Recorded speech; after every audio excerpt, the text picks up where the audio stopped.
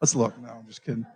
No. How many are, really just, this is one of the highlights of my week is being able to come and spend time with my church family who I love and miss. And it's been such a weird time for us. And it's going to continue kind of to be a strange time until things start to get fully lifted. And then when they are, then I believe we'll all come back together as church family and we'll be able to shake necks and hug hands and do all the things that we want to do and love to do. We're so glad you're joining us here this morning, not just here in the building, but also those watching online. God bless you. We're so glad you can join us. This week, we are going to continue in the series called I Am. So how many know the ones that we've covered so far? Can you have great memories to where you can recall? The 4 that we've covered so far are Jesus is the bread of life. He said, I am the bread of life. He said, I am the light of the world, right? Jesus is the light of the world. Jesus says he is the door, he is the gate. And then 2 weeks ago, we covered that Jesus says, I am the good shepherd. Amen? Amen. Let's pray this morning before we get into the word. Lord, I thank you for the message this morning. I thank you for the message this morning. I thank you for your word. I thank you for the scriptures. Lord, I pray that as we encounter this familiar story, as we encounter this familiar account, Lord, I pray that it wouldn't be lost on us. I pray that it wouldn't just be, well, I've heard this before, but Lord, that you would give us new eyes to see what you want to show us. Lord, I thank you and praise you for your grace in my life this morning. Lord, I pray that the words that are spoken are your words and not mine. Lord, that the thoughts that I have are your thoughts and not mine. Let each person have ears to hear and eyes to see as we go over your word this morning. We thank you for it in Jesus' name. Amen. As I was preparing the message this morning, I began to remember just how familiar this is. It's the story of Lazarus. How many know the story of Lazarus? Most are pretty familiar with it. It's a very familiar story. It's a scripture that I've preached on before, and I undoubtedly will preach on again. Louise, it's one of those stories that you kind of come back to. It's Jesus feeding of the 5,000, the birth story, the crucifixion. There's certain accounts in the Bible that you just kind of come to over and over again. I was actually looking over and preparing the message in I looked at, do you guys remember when we went over the Gospel of John? We went over the Gospel, it was a little over 2 years ago, and I preached on Lazarus. And so if this sounds familiar to some, that's because it is a little familiar to some. But I pray that this message would carry the weight of God's word this morning, amen? That we don't just gloss over it and say, I've heard this before, I've heard the story before, I've heard this account before. But I pray that this morning he would speak, even as all the things that are going on in this world, that he would speak comfort to you this morning. I really pray, I pray that he would speak peace to you this morning. I pray that you would be encouraged this morning, right, Louise? Be encouraged this morning. Amen? Amen. Verse number 1 through 5 from John chapter 11 says this. Mikey, you got that? Awesome. Now a certain man, say a certain man, was ill, Lazarus of Bethany, the village of Mary and her sister Martha. It was Mary who anointed the Lord with ointment and wiped his feet with her hair, whose brother Lazarus was ill. Did I just pop something? I think I popped something by turning the fan on. That's okay. So the sisters sent to him, saying, Lord, he whom you love is ill. But when Jesus heard it, he said, this illness does not lead to death. It is for the glory of God, so that the Son of God may be glorified through it. Now Jesus loved Martha and her sister and Lazarus. We see that Lazarus was ill. When we use the term a certain man, right? You just said it before, say a certain man. What is a certain man? A certain man, many times in the wording, it's a reference to a person with a great need. How many have a need this morning? If you have a great need this morning, hey, I have a need this morning. We are entirely blessed in our lives, right? We're blessed in our lives. We have with our kids and with all the things that are happening right now. We are entirely blessed. But I have a need this morning. I need to be close to my Savior this morning. I need to have personal relationship with Christ this morning. I can't just do it on my own. I don't want to do it on my own. I don't think you want me to do it on my own. Am I right? Come on. If it's just me, you might as well go home. If it's just me, you might as well, hey, look around, shake hands. Here you go. Hey, how you? God bless you. Oh, let's go get something to eat and leave. If it's just me, it's just a motivational speech. But when it's the inspired word of God, it's what changes our lives. Amen? And so Lazarus is ill. In fact, he's so ill, he's dying. He's ill. He's dying. His sisters are Mary and Martha. They are key players in the life of Jesus. Mary and Martha, they know of his miracles. How many remember when Mary and Martha, they're cleaning, one's cleaning, one's sitting at his feet? It's Mary and Martha. Martha's the one cleaning. Mary's the one sitting. It's clear that Jesus is very close to this family. It says Jesus loved Martha, loved her sister, and Lazarus. It's clear that he's very close to the family, but when Jesus hears that he's ill, he responds in a weird way. Go to the next slide. It says this, so when he heard that Lazarus was ill, he stayed 2 days longer in the place where he was. When he heard his friend is sick and dying, he says, no, I'm going to stay 2 days longer. Now, this is kind of a strange reaction. It doesn't make a lot of sense, okay? If you hear that a friend is sick and dying, I mean, they're on their deathbed, the normal reaction would be to what? Louise? Peg? Rush to them, right? You get there as quickly as you can. That's the normal reaction. When you hear the family's called in, flights are booked, right? I mean, bags are packed, and you get on the road, you get there as quickly as you can because you want to see them before they pass. That's the normal reaction, but Jesus doesn't do that. He waits. Jesus says, no, I'm going to wait 2 days. Not 1 day, which would seem to be a lot, but 2 days. And then it says this, verse 7. Then after this, he said to the disciples, let us go to Judea again. The disciples said to him, Rabbi, the Jews were just now seeking to stone you. And you want to go back there? They say, you want to go there again? Jesus answered, are there not 12 hours in the day? If anyone walks in the day, he does not stumble because he sees the light of this world. But if anyone walks in the night, he stumbles because the light is not in him. After saying these things, he said to them, our friend Lazarus has fallen asleep, but I go to awaken him.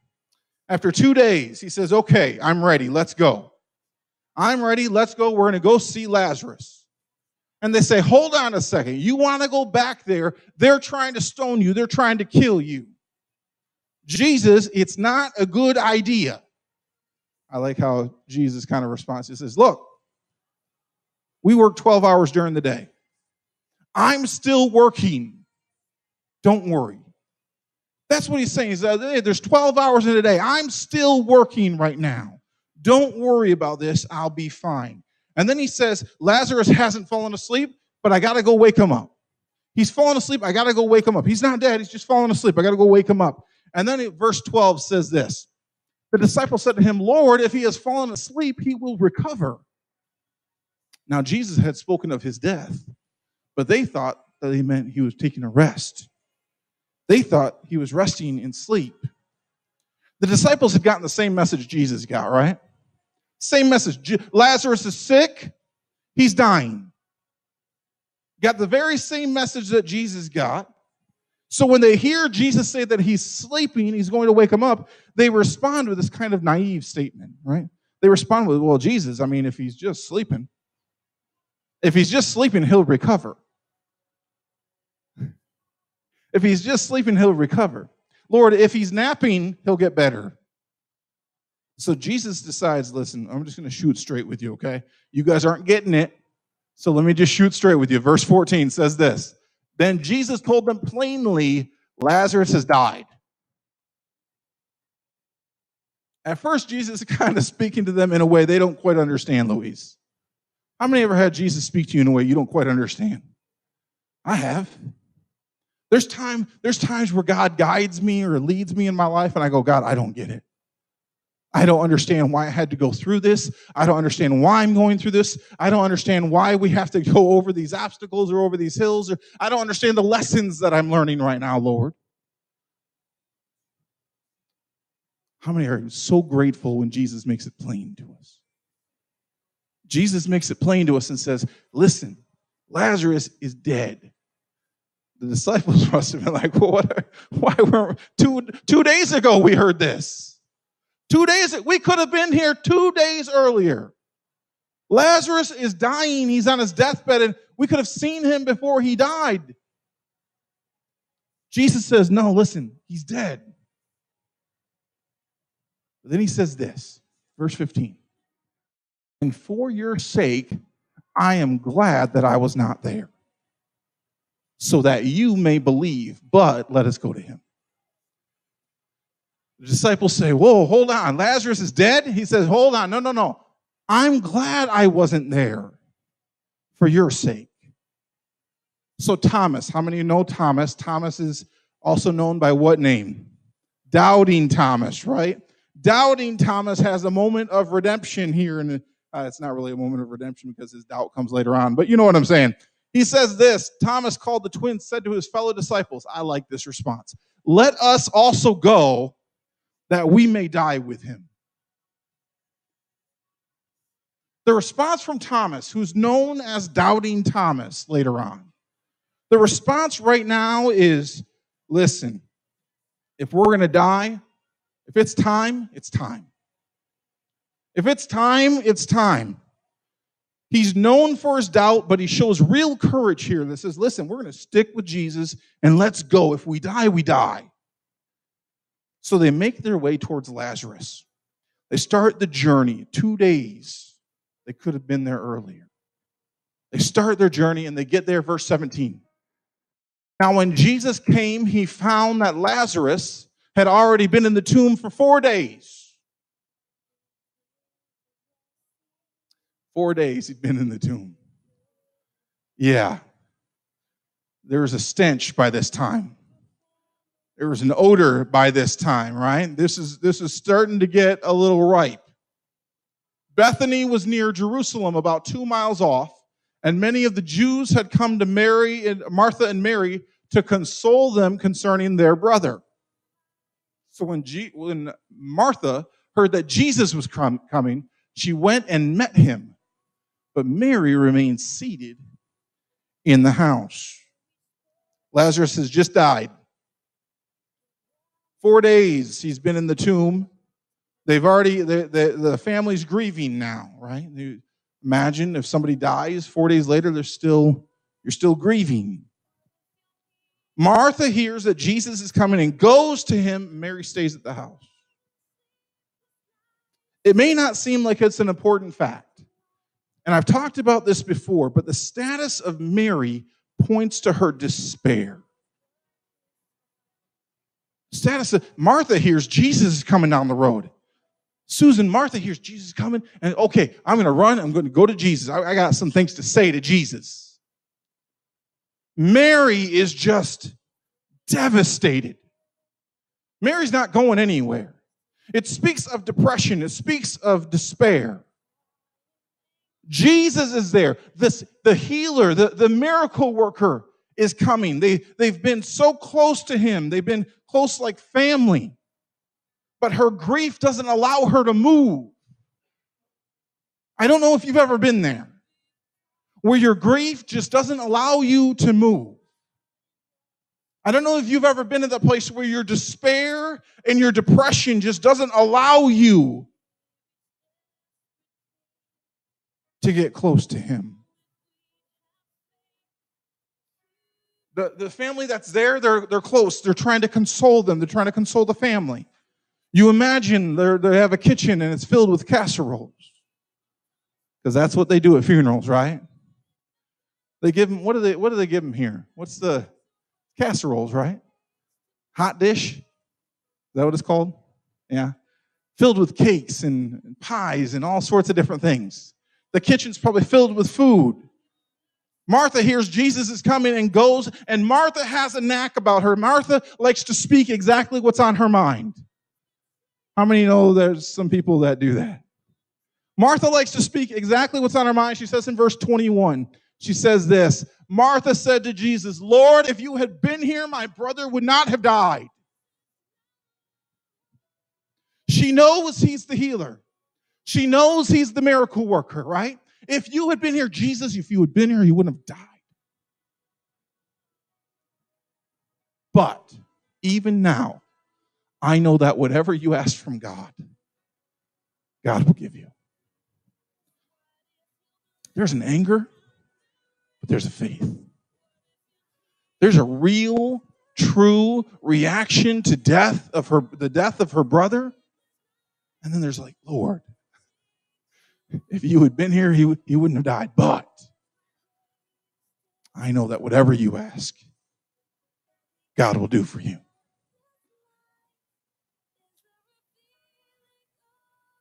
Jesus says to her these words. Go to the next slide. Your brother will rise again. Martha said to him, I know that he will rise again in the resurrection on the last day. Martha doesn't quite understand it here. Martha, I know that Martha says, I know he's going to, the last day, the end of days, he's going to be part of the resurrection. He'll be alive again, right? Jesus says these words, I am the resurrection and the life. Whoever believes, that's right, amen. Come on. Whoever believes in me shall never die. Sorry, whoever believes in me, there it is, though he die, yet shall he live, and everyone who lives and believes in me shall never die. Do you believe this? And she said to him, yes, Lord, I believe that you are the Christ. This is important. Martha is saying, yes, Lord, I believe you are the Christ, you are the Son of God who is coming into this world. It is an affirmation of his deity. It's an affirmation that he is the Son of God. It's an affirmation that he is the Messiah to come. It's interesting because at first her reaction is, yes, Lord, I know. I know he's going to rise again someday. I know he'll be part of the resurrection at the end times. Jesus here gives us the fifth I am. We're talking about the I am statements of Christ, the fifth I am. I am the resurrection and the life. Do you believe me? I am the resurrection. Martha, understand something. I am the resurrection and the life. Do you believe me? She says, yes, Lord. You are the Christ. You are the Son of God. Verse 28. When she had said this, she went and called her sister Mary, saying in private, the teacher is here and is calling for you. Now he's not 2 miles off. Now he's there. Master's here, Mary. Mary, he's calling your name. I imagine out of this despair and depression, she pulls herself out of bed, walks out the door. She rose quickly and went to him. Verse 30 says, now Jesus had not yet come into the village. He was still in the place where Martha had met him. So now they see the Jews are there, the people that are comforting her. The people are there with the casseroles and the pies and the cakes. They're doing what they can to bring some sort of comfort. And now all of a sudden Mary gets out of her bed and runs out of the house because the master has called her name. I said he wasn't 2 miles away earlier. He's still 2 miles away. He's still a ways away. He's still where Martha met him, right? Mary now, she rises quickly. She goes, verse 31. When the Jews who were with her in the house consoling saw Mary rise quickly and go out, they followed her. Something must be going on. Mary's just leaving. Let's follow her. What's going on? Supposing that she was going to the tomb to weep there. Now, when Mary came to where Jesus was and saw him, she fell at his feet, saying the same thing that Martha had said. Lord, if you had been here, my brother would not have died. It's the same despair reaction. When we don't understand the purpose of God, we will accuse him of wrongdoing.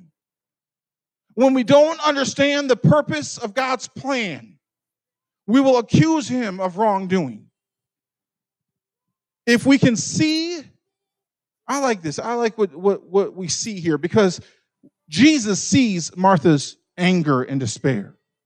Jesus sees Mary's anger and despair. And then we see Jesus in this way. Verse 33. When Jesus saw her weeping, and the Jews who had come with her also weeping, he was deeply moved in his spirit and greatly troubled. And he said, "Where have you laid him?" They said to him, "Lord, come and see." The shortest verse in all of Scripture is these words: Jesus wept. So the Jews said, "See how he loved him." But some of them said, Could not he who opened the eyes of the blind man have kept this man from dying? If we see anything about this picture of Scripture, it's this. If we see anything about this passage, it's this. Jesus identifies with our pain. Jesus identifies with our mourning. Jesus identifies with our despair. Jesus identifies with our discomfort. Jesus identifies with our sorrow. He sees Mary weeping, but the wording here is inaccurate. It's inadequate. When we say Mary's weeping, the wording here is Mary is loudly groaning. She's in such a place of despair. Lord, if you had just been there. Lord, if you had just been there, my brother would not be dead. It's groaning, it's anger, it's despair, it's depression, it's sorrow. And Jesus sees it and understands it. And he weeps with her.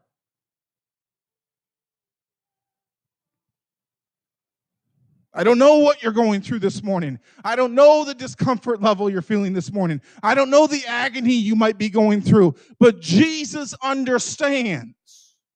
And as you're groaning, as you're weeping, as you're in sorrow, you can rest assured that Jesus wept with Mary.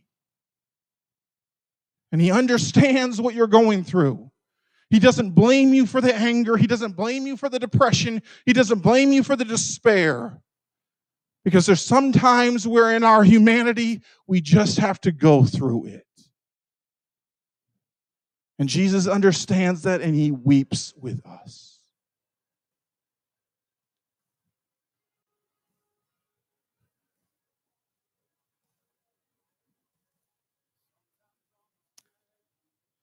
Jesus doesn't shy away from the moments in our lives where we are weeping, right? Jesus doesn't shy away from those times in our lives. Jesus draws us closer. He holds us tighter.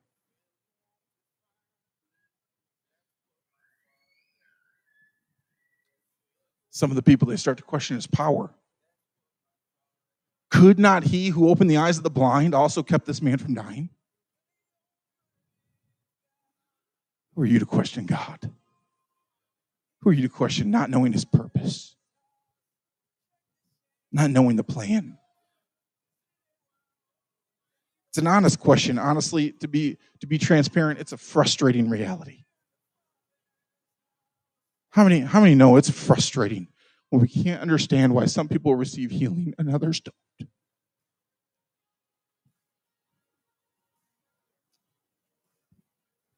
It's a frustrating reality. It's a frustrating thing, Lord. Why did this little boy have to die while others live?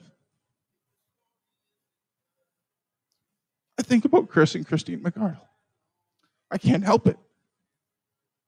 I can't help but think, God, thank you for being there with their weeping. Thank you for being there in their mourning. Thank you for being there in their sorrow.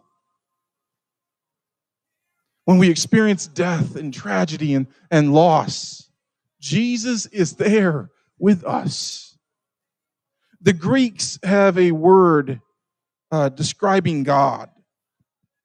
The primary characteristic of God was what was known as apatheia. It's where we get the word apathy. Just this total inability to feel emotion whatsoever. And so the way that they pictured God was just God is this isolated, passionless, compassionless God. And let me assure you, that is not the God of the Bible. That is not the God of the Bible. The people that were questioning the power of Jesus were sincere in their question, but they're limited in their perspective. We can be sincere in our questioning, but be limited in our perspective. And until our perspective comes in line with the perspective of God, we're only going to see partial, right? The Bible says, Paul talks about that we only see through a mirror dimly, 1 Corinthians 13. We see through a mirror dimly, right now dimly, but then face to face, right? I like that. Someday we're going to see clearly God's plan. Someday we're going to understand clearly what's going on. Someday we're going to understand clearly, God, why did I have to go through this? Why did they have to go through this? What was the plan here? But right now, we look at it from a limited perspective. We see things dimly. And so are these people that are questioning the power of Jesus. But now we get to see the purpose in Jesus coming here. Verse 38 says this, then Jesus, deeply moved again, came to the tomb. It was a cave, and the stone lay against it. And Jesus said, take away the stone. Martha, they don't call him Lazarus right now. Martha, the sister of the dead man, said to him, Lord, by this time there will be an odor, for he has been dead for 4 days. I don't want to gloss over the fact that Jesus is deeply moved again. He's moved by their sorrow. He's moved by their mourning. And now he's moved by something else within him. The wording here isn't to suggest that he's moved by sadness, but more that he's moved by anger. He is groaning within himself. The theologian John Calvin said these words are important. Christ does not come to the tomb as an idle spectator, but like a wrestler preparing for the contest. Therefore, no wonder that he groans again, for the violent tyranny of death which he had overcome stands now before his eyes. Jesus' mission was to overcome death, and now he sees death right there. There's no question about the state of Lazarus, right? There's no question about the state of Lazarus. He's dead. He's a dead man. He's been in the cave 4 days. It stinks in there now. There's an odor in there now. His body has begun the process of decaying, right? Martha points this obvious fact out. Lord, by this time there'll be an odor. Verse 40 says this. Jesus said to her, Martha, did I not tell you that if you believed, you would see the glory of God? I like that. Did I not tell you, Martha, if you believe, you will see the glory of God? So they took away the stone. Jesus lifted up his eyes and said, Father, I thank you that you have heard me. There's an issue here of authority. There's an interesting perspective here about authority. Jesus, even as he's about to shake the heavens, says, Father, I thank you that you have heard me. I know that you always hear me. But I said this on account of the people standing around, that they may believe that you sent me. This is all for the glory of God. This is all for the glory of God. This is the reason Jesus is here. This is the reason he waited 2 days, right? This is the reason the family went through grief and agony. Because sometimes, and you understand this, faith doesn't come by so easily. Am I right? Faith doesn't always come so easily. Sometimes it takes pain and groanings. But ultimately, it takes our obedience. We need to understand that, yes, there's groanings and there is pain, but ultimately faith requires our obedience. When Christ commands the stone to be moved, we better put our faith to action and move the boulder, right? That's an act of faith on their part. Jesus says it's time to move the stone, and they got to be thinking, what is going on here? We were at the funeral, right? We can smell that there's something kind of emanating from the stone now. Jesus says, move the stone. And so in an act of faith, they move the stone. And then it's where Jesus stands at the tomb and says the words we're so familiar with. Verse 43, he says, the Bible says, when he had said these things, he cried out with a loud voice, Lazarus, come out. Say, Lazarus, come out. The man who had died came out. His hands and his feet bound with linen strips. His face wrapped with a cloth. Jesus said to them, unbind him and let him go. I want you to picture this. He's wrapped in linen cloths. He has a cloth covering his face, and he just...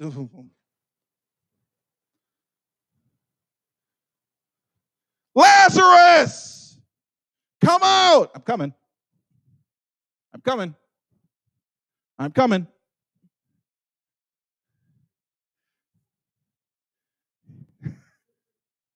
He gets out of the cave. Yes, Ella. He gets out of the cave. He says, unbind that man. He's been set free. There's a freedom. Everything that the people had gone through, everything that Mary had gone through, everything that Martha had gone through, let alone what Lazarus went through, was all for this purpose, to show the glory of God to the people. He's still wearing his death garments.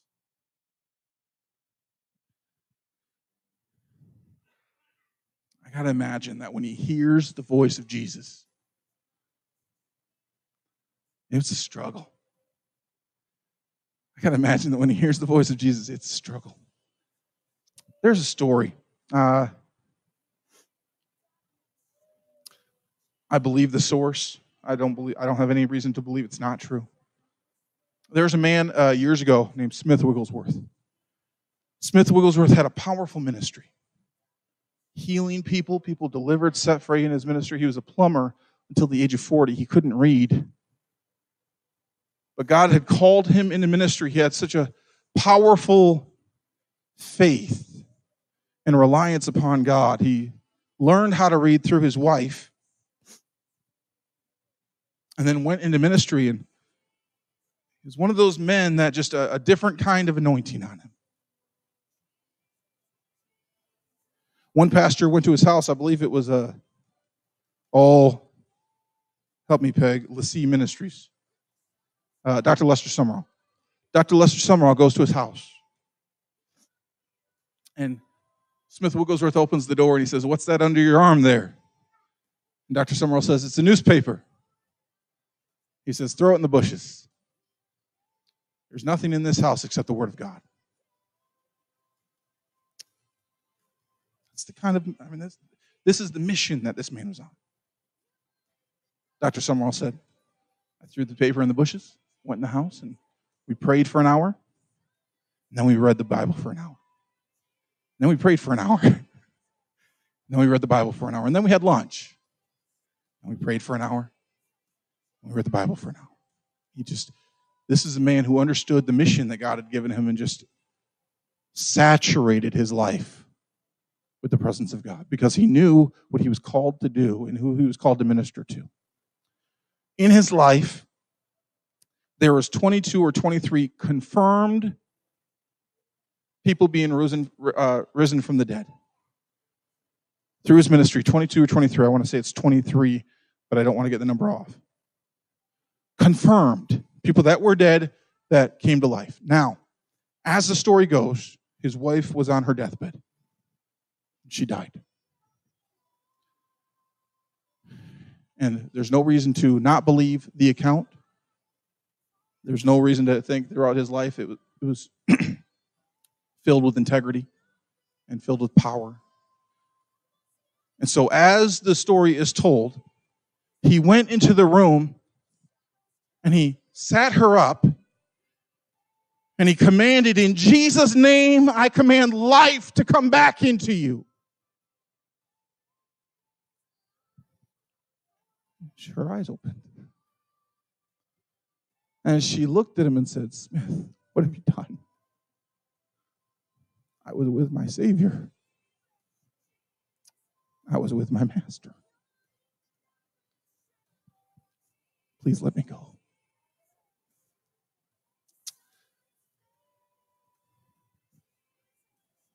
He let her go. Can you imagine how angry Lazarus must have been? For 4 days, he was experiencing glory. For 4 days, he was experiencing heaven. I don't know exactly what heaven's like. All we know is what the Bible describes it as, but he was probably flying around with the angels like, hey, what's going on here? I don't know. He was probably having the time of his life, and all of a sudden, it's like, oh, hey, Lazarus, not so fast. Right? He goes back to his family. He must have heard the voice of Jesus and just went, okay, all right, Lord, this is what you called me to do. All right. Thank you for giving me a glimpse of glory. I can't wait till I get back there. Jesus calls forth Lazarus, and in doing so, he shows his authority over death itself. Right? If the people only knew that soon and very soon after this, it leads him to the place of the cross, what they call Golgotha, what we call Calvary. It leads him to this place where he will once and for all defeat death, because he is the resurrection and the life. Amen? Stand with me this morning.